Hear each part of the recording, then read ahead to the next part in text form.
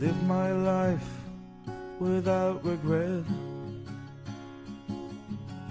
to live my life without debt, to live my life and walk on from all these demons in the night, and dream you'll just hold me tight. Hi guys, I'm your host, Andrew Kunkles. Welcome back to episode 2 of this podcast called Inspiration for Music Creation. Or welcome, if you're new, make sure to check out episode 1. And I have my second guest here today for episode 2, Sean Finn. And that was Sean Finn's 2020 single called Live My Life, performed live, and it's on Spotify along with his new single Galway, which some of it will be played at the end of the episode. So stay tuned and check out both songs now. Sean's going to talk about how he writes lyrics, how he makes music, and provide helpful tips for everyone listening. Welcome everyone, and I hope you learn loads. So let's get started. Welcome, Sean. How are you? Thank you very much for having me on the podcast. No problem at all. So Sean, how much experience do you have in creating music? When did you start off? Well, creating music, I would say songwriting I started really in 2019. I'd been in a covers band before that, and we were kind of just messing around, hadn't really written any original music, but I kind of started to take on writing my own songs and that sort of stuff about summer 2019 it would have been. Just kind of rolling along, going with things, writing shit songs, not really going anywhere, and then I kind of got more into mixing and mastering later, so it would have really started around 2020. Perfect, I don't know. So Sean, you told me that your main genre would be rock. Would you have any other genre you would mainly work with, or would rock be the main one you'd work with? I tend to stick with rock, but you know, I some of my songs that are up now are very like kind of soft singer-songwriter type of vibes, like, you know, but the stuff I want to record in future is very, I want it to be rock music. I want to, you know, create stuff like Arctic Monkeys. I want to go into punk territory. I want, like, you know, kind of AC/DC kind of thing. And because I'm doing everything by myself at home, like I'm not going into a studio and writing with a band. Like, you know, I'm sitting there with my acoustic guitar. So quite often the songs can come out as kind of dreary singer-songwriter things, and sometimes they evolve, and, like, you know, I can change things up a little bit, and they do turn into rock songs. Like Fallen Flowers is a great example of that. I wrote that on my acoustic guitar one day in the summer of 2020, and you know, that started off as quite like a slow little jingle kind of thing, like, and then, you know, putting on to the electric guitar and changing a couple of things about it, and eventually it became quite an upbeat rock song. But it didn't start off as that, and I think it's a process of me as a musician and a producer kind of being able to sit down with myself and take myself from point A to point B and go, right, what do I want to do? And then there's also the vision of what's good for the song, because they're two different things. Sometimes you can write a song, and if you try and turn it into a rock version, it's not going to work. So it's about finding what suits the song. I would mainly like to go towards that sort of harder rock sort of and indie rock more. Yeah. But I'm pretty open to go anywhere. But where I've been sticking to has been rock and kind of singer-songwriter territory. Perfect. I think that's the way of society nowadays. Every musician has to work in every genre. I think it's not good to be enclosed. Yeah, it's good to just kind of take things on and see what happens and take the punches as they come. Yeah. How long have you been writing lyrics for? Writing lyrics since 2019, really. The process of how I write lyrics has changed over the years. Like, I originally thought I could just stick some lyrics into my phone and be like, oh, that's a great thought in the park. That sounds like semi-inspirational or semi-kind of deep or something like that, but it's not. But so, like, I'd write them on my phone, then try and, like, put them into a song, but then the phrasing doesn't work in the melody, you know. So the process of that has kind of changed over the last few years. I feel my lyrics have gotten a lot more personal over the last year or two, especially. I'd say year and a half. They've gotten a lot more personal. Yeah. Perfect. Do you like composing or writing lyrics first? What would be your advice for the listener to compose or write lyrics first? For me personally, it depends. Like, I would typically compose first. It kind of varies for what kind of project you're in. I would say like 8 to 7 times out of 10, I am probably writing the music first and then putting lyrics on top of it. But it happens very quickly. It'll all be in one session. I might spend half an hour thinking about chords and about 20 to 30 minutes thinking about lyrics and trying to construct it and trying to kind of more have something there to build on for the next time I go in and, like, you know, look at the song. Like, so it kind of depends on what kind of song you're trying to construct, really. Yeah. My advice for other people would be kind of something I alluded to earlier on, which would be just be very honest with yourself. When I started off songwriting, I was trying to write songs for people that, like, I was trying to write songs for people. I wasn't trying to write songs for myself. I wasn't using it as a form of expression. And I think that was a big mistake for me. I know it kind of can depend on what type of writer you are, but the first thing I would do if I was saying to myself, 3 or 4 years ago when I started writing songs. Just be honest with yourself, because I was writing songs about shit I didn't know about. You know, I was trying to write songs about, you know, a heartbreak that I hadn't had, or, you know, an experience that I'd never had, like, you know, a beautiful summer's day in Malibu. I've never been to America. I can't even afford to look at the price of a plane ticket to America. What am I doing writing songs about stuff from the other side of the world? Like, you know, it doesn't make sense. Like, you know, and the best songs come from you being vulnerable. Like, so yeah, the biggest advice would be to just be very vulnerable to yourself. And I can't exactly tell you how to. I think it's easy. Find own experiences yourself and so on. Yeah, you need to. I would say first and foremost write about experiences, and I think everybody will have a different way of kind of making themselves really, really vulnerable and kind of just going, like, it's almost like taking a big breath and going, that feeling when you breathe it out and you're just, like, you feel heavier and your mind's heavy and that sort of stuff, and trying to get that onto a page first and foremost and trying to get it to work in then with your lyrics and into your melody, I mean. Yeah. So moving on from lyrics now, going into producing music. So would you use a DAW in producing music? So I use Logic myself. By having Logic there, it's allowed me to just record whenever I want. Like, you know, so I'm in the studio now recording this new song with a producer, and it's like, right, okay, we don't need to waste time in the studio. You go home, record that. Right, fine, perfect. So that way when we're in the studio, we can spend more time working on the actual structure of the song. So yeah, I use Logic. I find Logic extremely easy to use. As somebody who really isn't, you know, good at mixing and isn't, like, you know, very adept, I focus very much on the performance end of things and the marketing and, you know, creating content and doing interviews like this. That's kind of like my area of specialties and focus. Mixing and mastering is something that I never really got into music for. Not that I'm not interested in it, I do think it's interesting. I think it's a huge skill set. I think anybody who can do it well is extremely talented. I don't feel it's an area that I am a very adaptable. I need to get better at.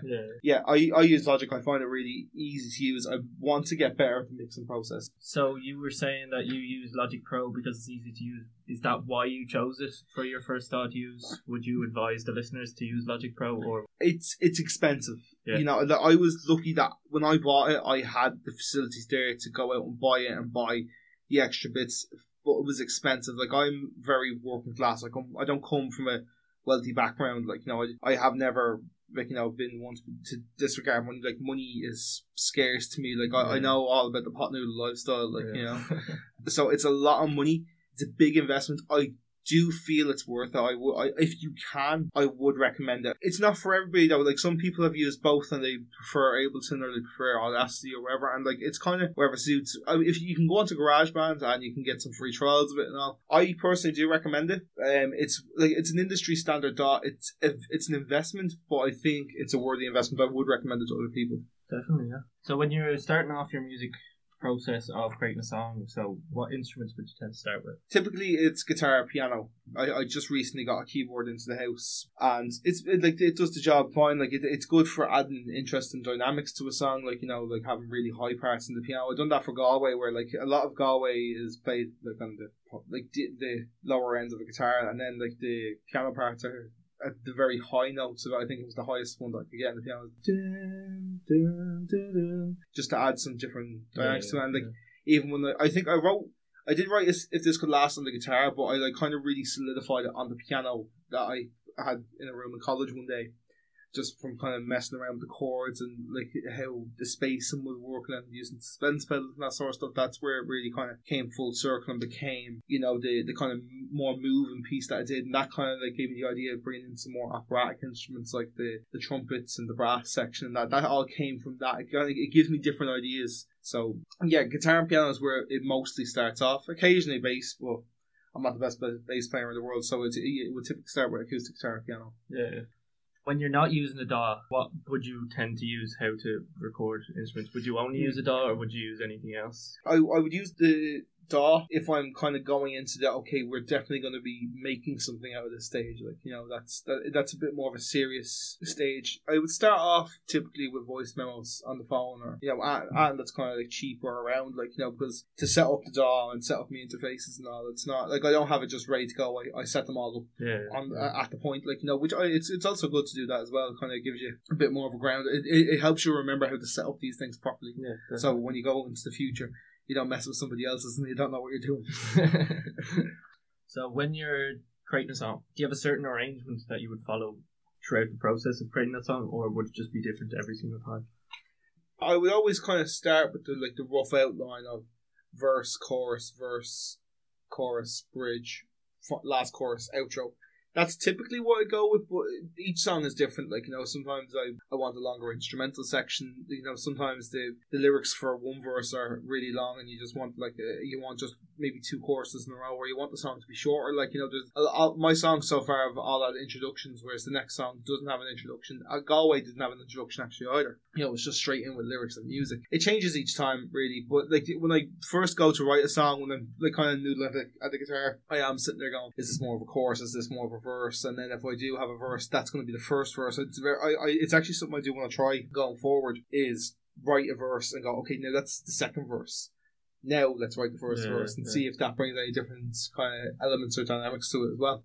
Yeah, perfect. When you're dealing with your strengths and weaknesses, so obviously you know your strengths and weaknesses. So when composing and lyric writing, how would you deal with your weaknesses? I think it's best to kind of face them head on and go, right, I know this is a weakness, and expose my weaknesses in a way. Like, if I know my weakness is, let's just say for example, my biggest weakness is writing a second verse, because that's what when I first started writing songs, that was probably a big thing for me. Was I could write the first verse, I could write the chorus, and then go, right, second verse now, and go, oh, what's going on here?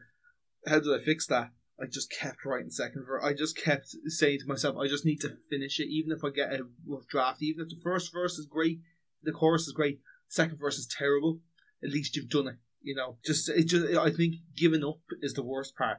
If you just go for it and attack it, you've got nothing to lose, and you can start again. It's always okay to start again. You can just say, right, okay, I'm gonna pack this up for today. Come back in a day or two's time, open it up again, and you might get a verse as good as verse 1. You might get a worse verse than you had at verse 2 originally. Yeah.